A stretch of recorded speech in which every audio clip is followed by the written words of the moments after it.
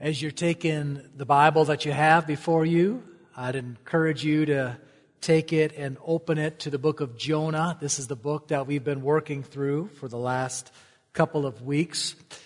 And I would announce to our family, if you haven't heard, maybe you're not on the prayer chain, that our own Al Hicks, his wife Sally, and the Hicks family that attend so faithfully at our church, Al's mother passed away this week.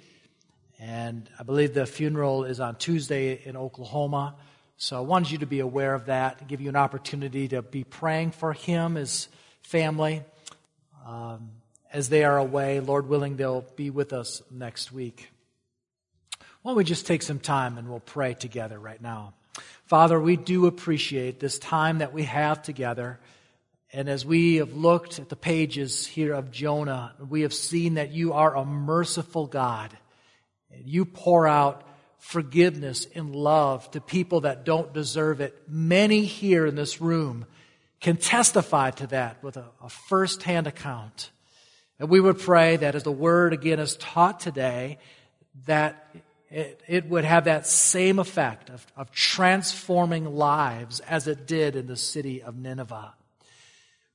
Around us today are people that are hurting, and we think of Al Hicks, Sally, his wife, and we want to pray your blessing over them as you uphold them and keep them strong during this time. We pray that you would bless the grandchildren as well as Al's siblings, and may your word be faithfully proclaimed at the funeral, and there would be people that would come to faith in Christ as a result of this time. In Jesus' name, amen. Well, we're going to resume looking at Jonah chapter 3. This is where we left off last week. The year that followed my high school graduation, I was living at home, working, and then also commuting to an area community college. And on one winter evening, I decided to load up and drive into the local high school and take in a basketball game. Now, it was a cold, snowy night. The snow was coming down much like it was this past Thursday. And as I came into the parking lot behind the school, I had a flash of recklessness where I accelerated fast and I turned my front wheels and I lifted up the emergency brake and I swung the back end of my car into a parking spot. I was quite proud of my maneuvering right there, and wanting to impress my friends, I decided to leave my car just the way it was. Took the keys out, went into the basketball game, and kind of forgot about the car. And around halftime, I noticed the village policeman was there positioned at the main entrance of the gym, and it wasn't unusual to see him at basketball games because he was kind of a fixture there. But what was unusual was a school teacher that was talking to him, coming to me around the third quarter of that basketball game, says, "Hey, there's a policeman over there. He's wanting to know who is driving that vehicle, and his plan is after this game to give you a citation for reckless driving." Needless to say, that cast a gloomy cloud on the rest of that basketball game for me. And at the close of that game, I walked out to the parking lot, anticipating that he'd be waiting for me right beside my car, and he wasn't there. And I thought, hey, maybe he got called away to something more serious, and I'm going to escape here. So I got in my car, and I started it, and began to make my way out of the parking lot onto the main road. There was approximately 3 cars in front of me, and maybe 10, 15 cars behind me, and we were slowly inching out to the main road. And then I looked off to my left, and who was it? It was that policeman. And he was waiting for me to get out on the main road to pull me over. So I did what any 18-year-old boy and the vast majority of our deacons would do. When I got out on that main road, I punched it. And I tried to flee that situation as quickly as I could. Unfortunately, there was about 3 or 4 inches of fresh snow, and all I did was spin. And I'd only made it a few blocks before I saw the red lights in my rear window, and I pulled over. And there, sure enough, I was issued a citation for, I'll never forget this, $123, which was crippling at that point in my life. Shortly after that, a dear friend of mine, her dad called and says, Chad, I would not pay that. He didn't see you do it. That policeman, he has no right to issue such a citation. In fact, this was the only time I can recall one of my school teachers actually calling my home. My civics teacher, who I had just the year before, my senior year, who taught us government, he called me too and says, Chad, don't pay that. He never saw you do that. Fight that in court. And I think what he meant was go in court and lie under oath and tell the judge that I didn't do it. And I'm sure I could have got off there. And even though I wasn't a Christian at that time, I knew that even though that policeman didn't know, nor would the Rusk County judge know, I knew and God knew what I had done. And so with a humble heart, I paid that $123. And as I look back at my life, it was one of those events that God used to humble me, to reveal some rebellion within me. And it was a lesson that I've learned and am continuing to learn. In our passage in the book of Jonah, we have been reading about a preacher, a prophet with this name Jonah, who at one time was just issued the real simple instructions. I want you to go to Nineveh to preach the word there.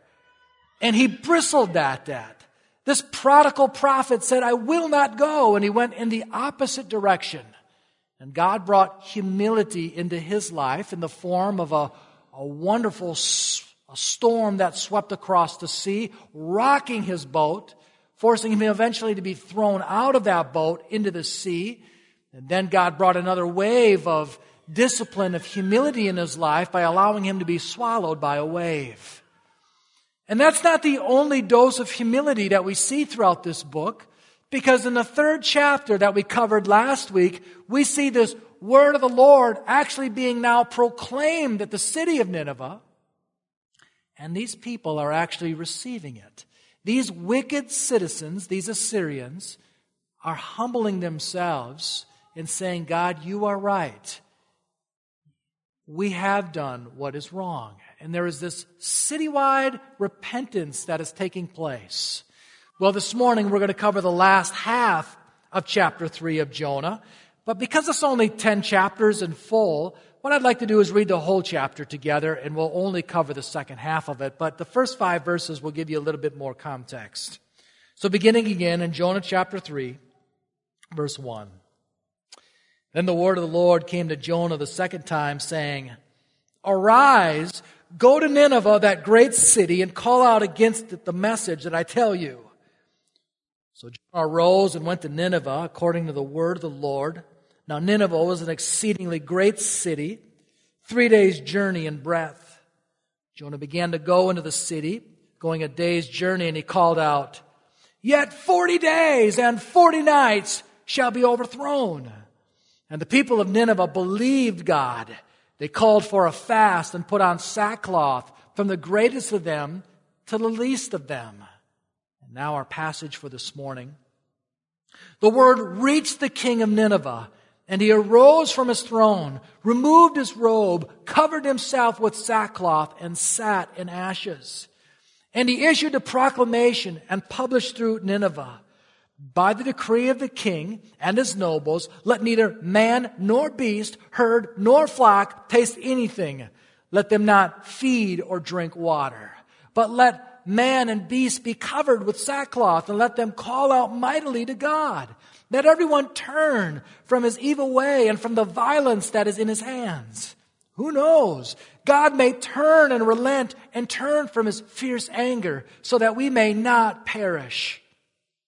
When God saw what they did, how they turned from their evil way, God relented of their disaster that he had said he would do to them, and he did not do it.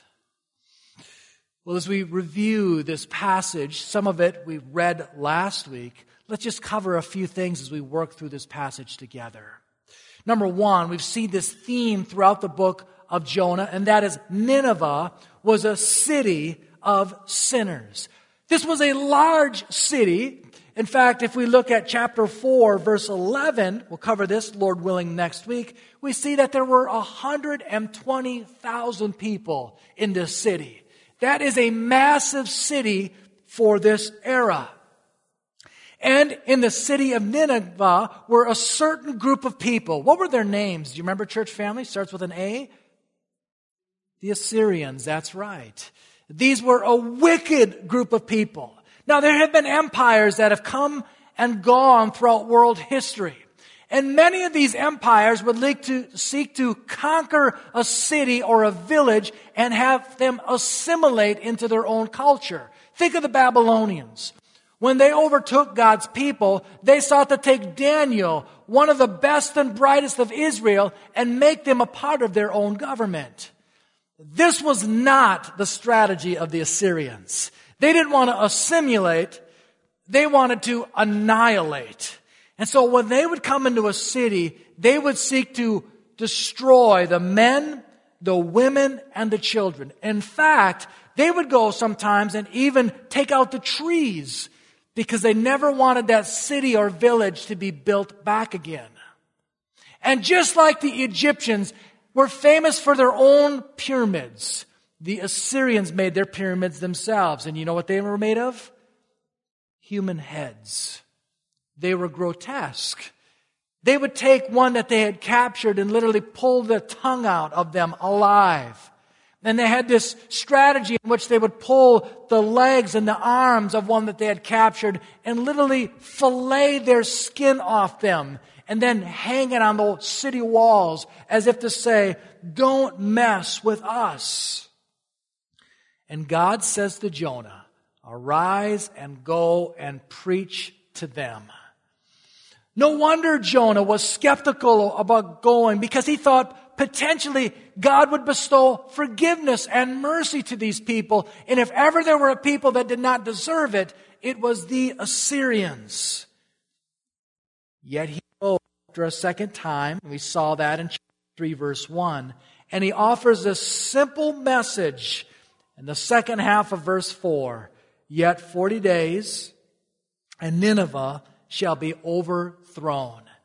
In these simple words that God had given him to share had a profound effect. You see it there in verse 5. And the people of Nineveh believed God. They called for a fast and put on sackcloth, from the greatest of them to the least of them. God's word in the book of Jeremiah is called a hammer. It says there in Jeremiah chapter 23, verse 29, is not my word like fire, declares the Lord, and like a hammer that breaks the rocks in pieces? And this simple sentence that Jonah had offered to these wicked people was like a hammer to their hearts, breaking away their pride, breaking away their self-will, exposing their wickedness before a holy God. This was a wake-up call to the people of Nineveh. Their bill of sin was coming due, and they would pay up with their own lives and souls. And yet God did this work of grace in their life, revealing to them their sin, giving them this gift of repentance. And it not only stayed on the local streets, but according to verses 6 through 10 that we covered this morning, it actually hit the White House. It actually hit the palace where the king was. And so we see here in verse 6, the word reached the king of Nineveh. What word was that? It was this simple message that Jonah was proclaiming. And it was striving like a jackhammer all around the city of Nineveh, even to the heart of the king. And it had gone to him. And it says here in verse 6, he arose from his throne, removed his robe, covered himself with sackcloth, and sat in ashes. Now think with me what that might have looked like. President Biden coming out of the Oval Office in his wonderful tailor-made suit. taking that off with a tie and a starched white shirt and replacing it with some very uncomfortable sackcloth that represented sorrow, uncomfort. And it was not just the uncomfort of the exterior, but it was uncomfort of knowing that you had offended a holy God. So exchanging garments, coming out of the palace, coming out of this throne, coming out of the Oval Office to sit in a heap of ashes that when put on one's face or over one's body would make them look miserable, make them look foolish. And that was the attendant effect, to show that before God, I am miserable, I am foolish, because I have broken God's law. And this is what it says here. And you can imagine some advisors, some assistants coming to this king and saying, Your Highness, you ought not to look like this. You are our image. People look up to you and to represent our city. And look at what you are looking like.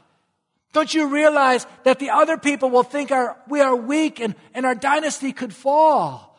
Of which the king might have just replied, what dynasty, what palace, what king will we have if we don't repent as we stand before this holy God? Proverbs 21:1 says, the king's heart is a stream of water in the hand of the Lord. He turns it wherever He will. And once again, we have kind of an embarrassing portrait, don't we? In the book of Jonah, you have in the opening verses, God's word coming to a prophet, this supposedly man of God, and he buckles at this word. But when this word is now presented to these wicked people of Nineveh, they receive it instantly and turn from their sins. Not only does he have this reaction of covering himself in sackcloth and sitting in ashes, he uses his influence, he uses his power to offer his own executive order. Look with me at verse 7. And he issued a proclamation and published through Nineveh, and this is what it says, by the decree of the king and his nobles, let neither man nor beast, herd nor flock taste anything. Let them not feed or drink water. But let man and beast be covered with sackcloth, and let them call out mightily to God. Let everyone who turn from his evil way and from the violence that is in his hands. There are 4 items within this executive order. The first is do not eat or drink. You will notice that this fast that is proclaimed is not only for men and women, but it's also for animals. This is extended to the mules and to the horses and to the camels. And one might think, King, don't you know what this will do to our economy? Many of us rely on these animals for our businesses. And if they're worn out and thirsty and hungry, we won't have a business. To which the king may have replied, who cares about an economy? Haven't you heard that God's going to bring His judgment upon us? We need to seek the mercy of God. I have found it interesting. You don't see this other places where a fast is called even for animals. As I was thinking about this throughout the week, I can't help but go through this morning routine where I get up in the morning and the family cat awaits me and wants me to feed him and meows until I do so. And our cat has put on a couple of winter layers. I don't know if you have a pet like that. But I've thought to myself, it wouldn't be all that bad for this cat to have a fast proclaimed over it for an extended period of time. And maybe your pets are like that too. But that was the first thing. Do not eat or drink. Here's the second thing in this executive order, and that is you are to wear sackcloth. One of the most uncomfortable materials one could wear. It was as if to say, I am uncomfortable with what I have done to offend the holy God of Israel. This would have been something that was worn at a funeral. The third part of this executive order was call out to God and plead for forgiveness. You'll see it there in verse 8, and let them call out mightily to God. It wasn't just call out to God, but people of Nineveh, you with great passion, with great intensity have offended God by your violent acts, by your evil thoughts, by the evil intentions of your heart. You have been selfish, and in the same intensity that you have had to break the law of God, bring that same intensity back and call out mightily to God. And then you also see the last part of that executive order was to turn from evil and violence. It says there in verse 8, let everyone turn from his evil way and from the violence that is in his hand. So it wasn't so much just, hey, feel sorry for what you have done. Stop sinning. Don't keep doing what you are doing is what he is saying here. And then in verse 9, this king says, who knows? God may turn and relent and turn from his fierce anger so that we will not perish. And if you're following along in the book of Jonah, this is the second time that a pagan leader has offered that thought. Chapter 1, verse 6, while Jonah was on the ship, the captain said to him, what do you mean, you sleeper? Arise, call out to your God. Perhaps the God will give a thought to us that we may not perish. So there is no presumption here that these people of Nineveh deserve forgiveness. They realize what they deserve is God's judgment. That this warning is real, that they very well could be overthrown. But the king's like, we don't know what's going to happen. Let us devote all of our energy, all of our passion to confessing our sins and doing our best to humble ourselves. Now, it would not be unusual during this era for ones to feel like they have offended a deity, a false god. And if you're familiar with some of this era, what that would have triggered for them is an abundance of sacrifices. Oh, the gods are mad with us, so we must kill a bunch of bulls and a bunch of sheep. So we need to try to satisfy their anger, so let's have all these sacrifices. Well, there would be a sacrifice made on their behalf, but it would be hundreds of years later. At this point, what they are asked to do is just to repent. And that is what they are doing. Now, when some read the book of Jonah and they look at history, they would say that the people of Nineveh here were not authentic in their repentance. They were just trying to escape God's wrath, but they had no intentions of actually following Him. Well, let's see what Jesus had to say about that. In Matthew 12, verse 41, allow me to read what He said. The men of Nineveh will rise up at the judgment with this generation and condemn it.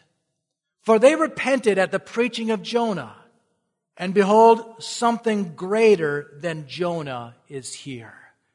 I think this is what Jesus was saying. As He was standing before the people, proclaiming the word of God to them, authenticating it with miracles, He was saying to them, several hundreds of years ago, there was Jonah that proclaimed the message to the Ninevites. And many of those people of Nineveh repented of their sins and became followers of my Father. Now today, you are able to hear my voice, the Son of God, God Himself's words proclaimed to you, and you are seeing them accompanied by miracles.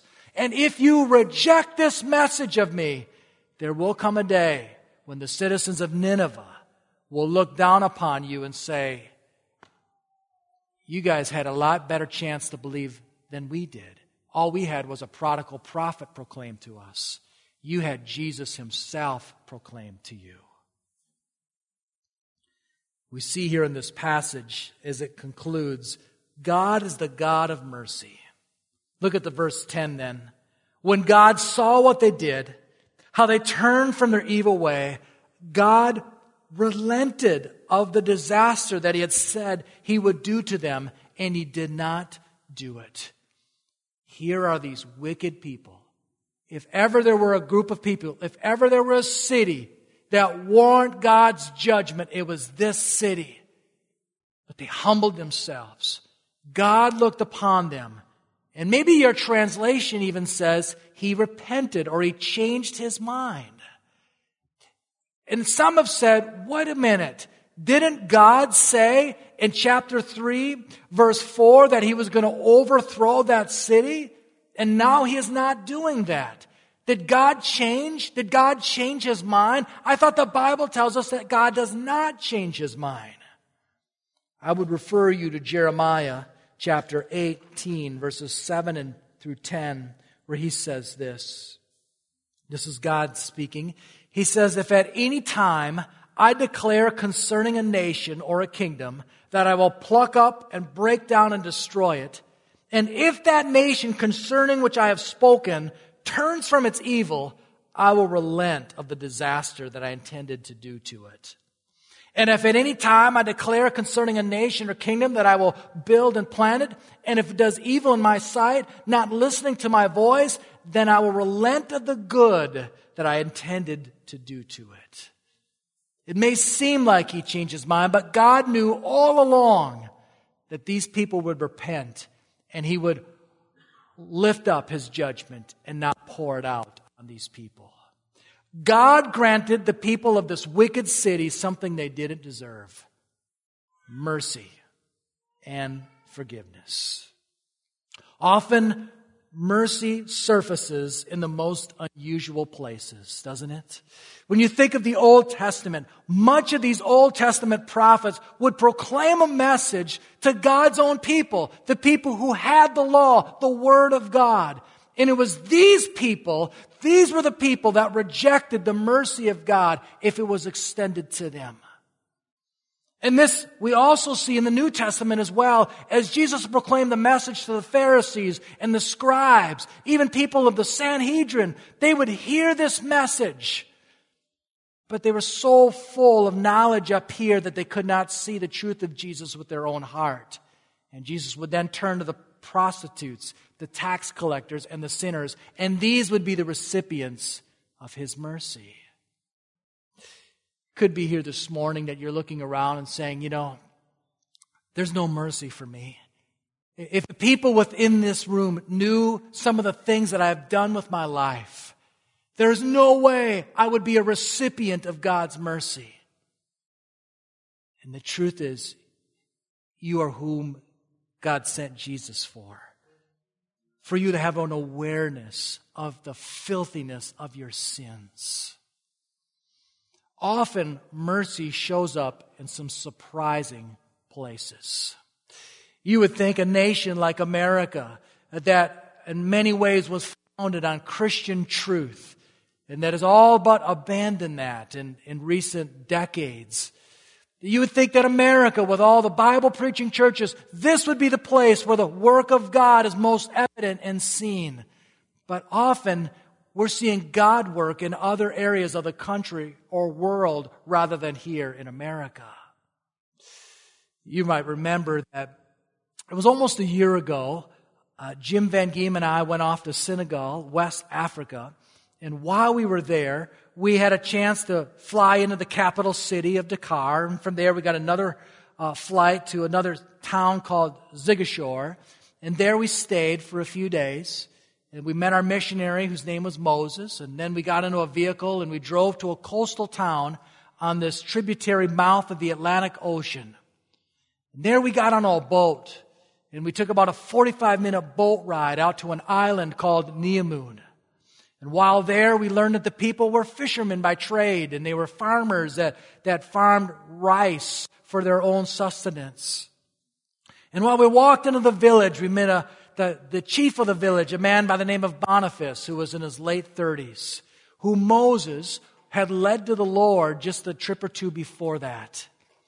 They welcomed us because they saw us as Christians. And right there in Boniface, the chief's hut or home, Jim Van Giem and I sat down and we had a chance to share the gospel. And as Boniface would have people passing by his house, he'd say, get in here, listen to what these people have to say. And while we were done, there were a handful of young teenagers that says, I will become a follower of Jesus. Then from there, we walked another mile or so deeper further into this island, and we saw what looked like another collection of homes. And as we rounded the corner and entered into this little marketplace area, we could hear from our translator that the people were saying, "Hey, they're back."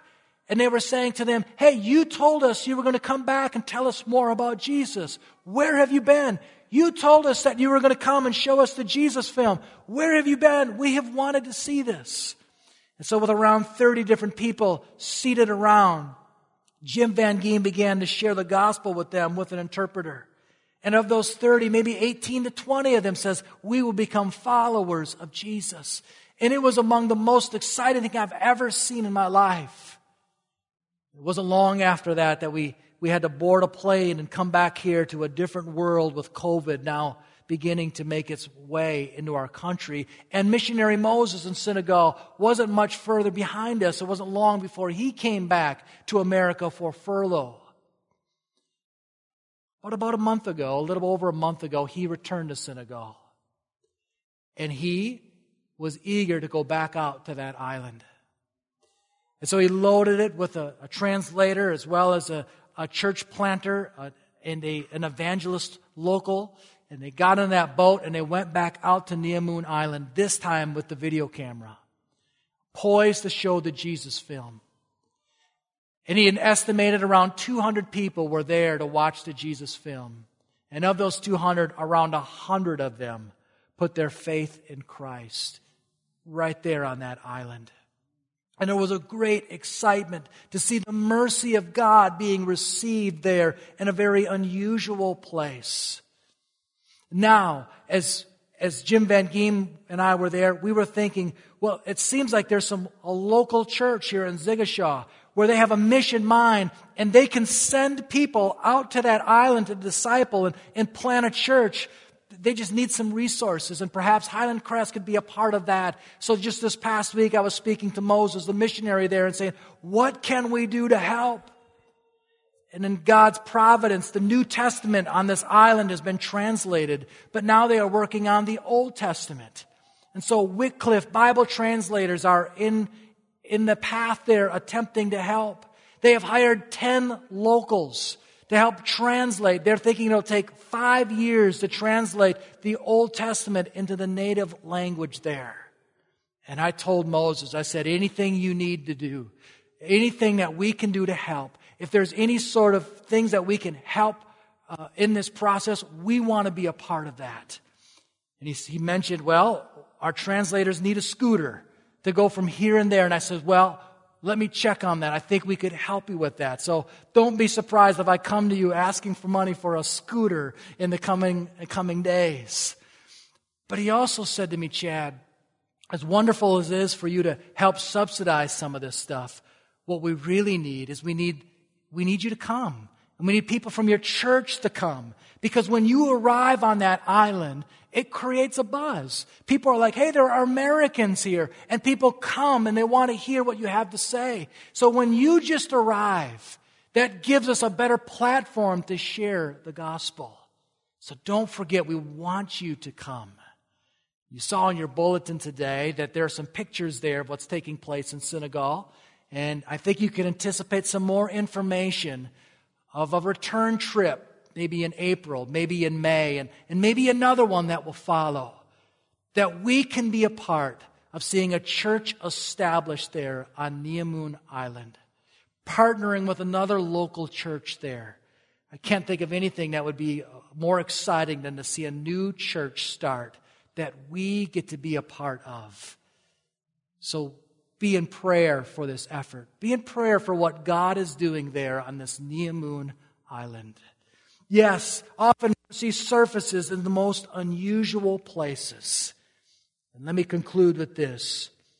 Mercy is still available today. The same mercy that was made available to the people there of Nineveh, these Assyrians, these wicked people, this same mercy is attainable for you today. Humble yourself. A sacrifice has been made on your behalf by God sending Jesus to the cross that you deserve. He is taking your death upon him, that if you would humble yourself and say, I need forgiveness of my sins. I want to walk from my wicked ways. I want to follow this God all the days of my life. That mercy is available to you today as well. History tells us that this revival that took place in Nineveh was short-lived. In fact, it lasted one generation. And it won't be long, and we're going to be reading some other minor prophets that are hammering away at the citizens of Nineveh for hardening their heart towards the things of God.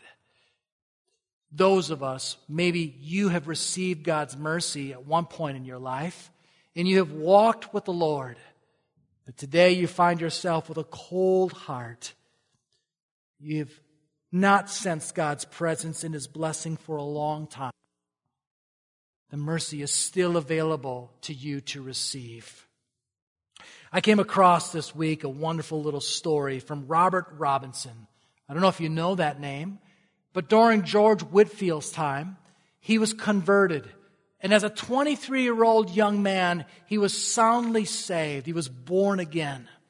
And he was a songwriter, so he penned some words. Come thou fount of every blessing, streams of mercy never ceasing. Sadly, Robinson wandered far from those streams and like the prodigal son, journeyed into a life of carnality. Several years had passed and he was away from God. And one day he was on a stagecoach with a young woman who was engrossed in her book. And as she was reading through the book, she came across the verse that she thought was beautiful. And she asked him what he thought. This is what that said. Prone to wander, Lord. I feel it. Prone to leave the God I love. Bursting into tears, Robinson said, Madame, I am that poor, unhappy man who wrote that hymn many years ago, and I would give 1,000 worlds if I could just enjoy the feelings I had then. Although greatly surprised, she reassured him that the streams of mercy mentioned in his song still flowed. Mr. Robinson was deeply touched and turned his wandering heart to the Lord and was restored in a full fellowship. The streams of mercy flow today. They find their source in the cross at Calvary. Receive the mercy of God. Humble yourselves. Ask for forgiveness of your sins. Ask Jesus to be Lord of your life. And by His grace, follow Him all your days. Let's stand.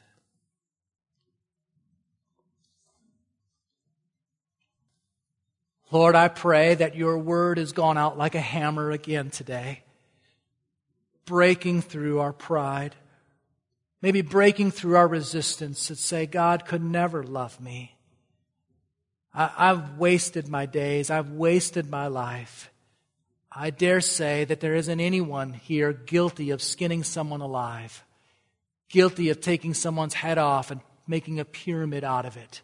And if that mercy could reach down and save such wicked people, certainly that grace of God and that mercy could be extended down to our vileness as well.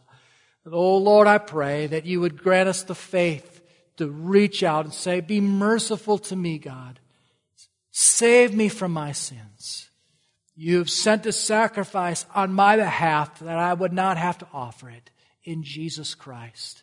And by faith, I trust that this has saved me. He is my substitute. Jesus took the wrath that I deserve, that I might have a fellowship, a quality of a relationship with you. This is what I desire. And for those whom have experienced that at one time in their life, but have wandered from the faith, may they return and receive that streams of mercy that we sing about in that classic old song, and have the assurance that there is forgiveness and there's a wholeness to their relationship with you again. In Jesus' name, amen.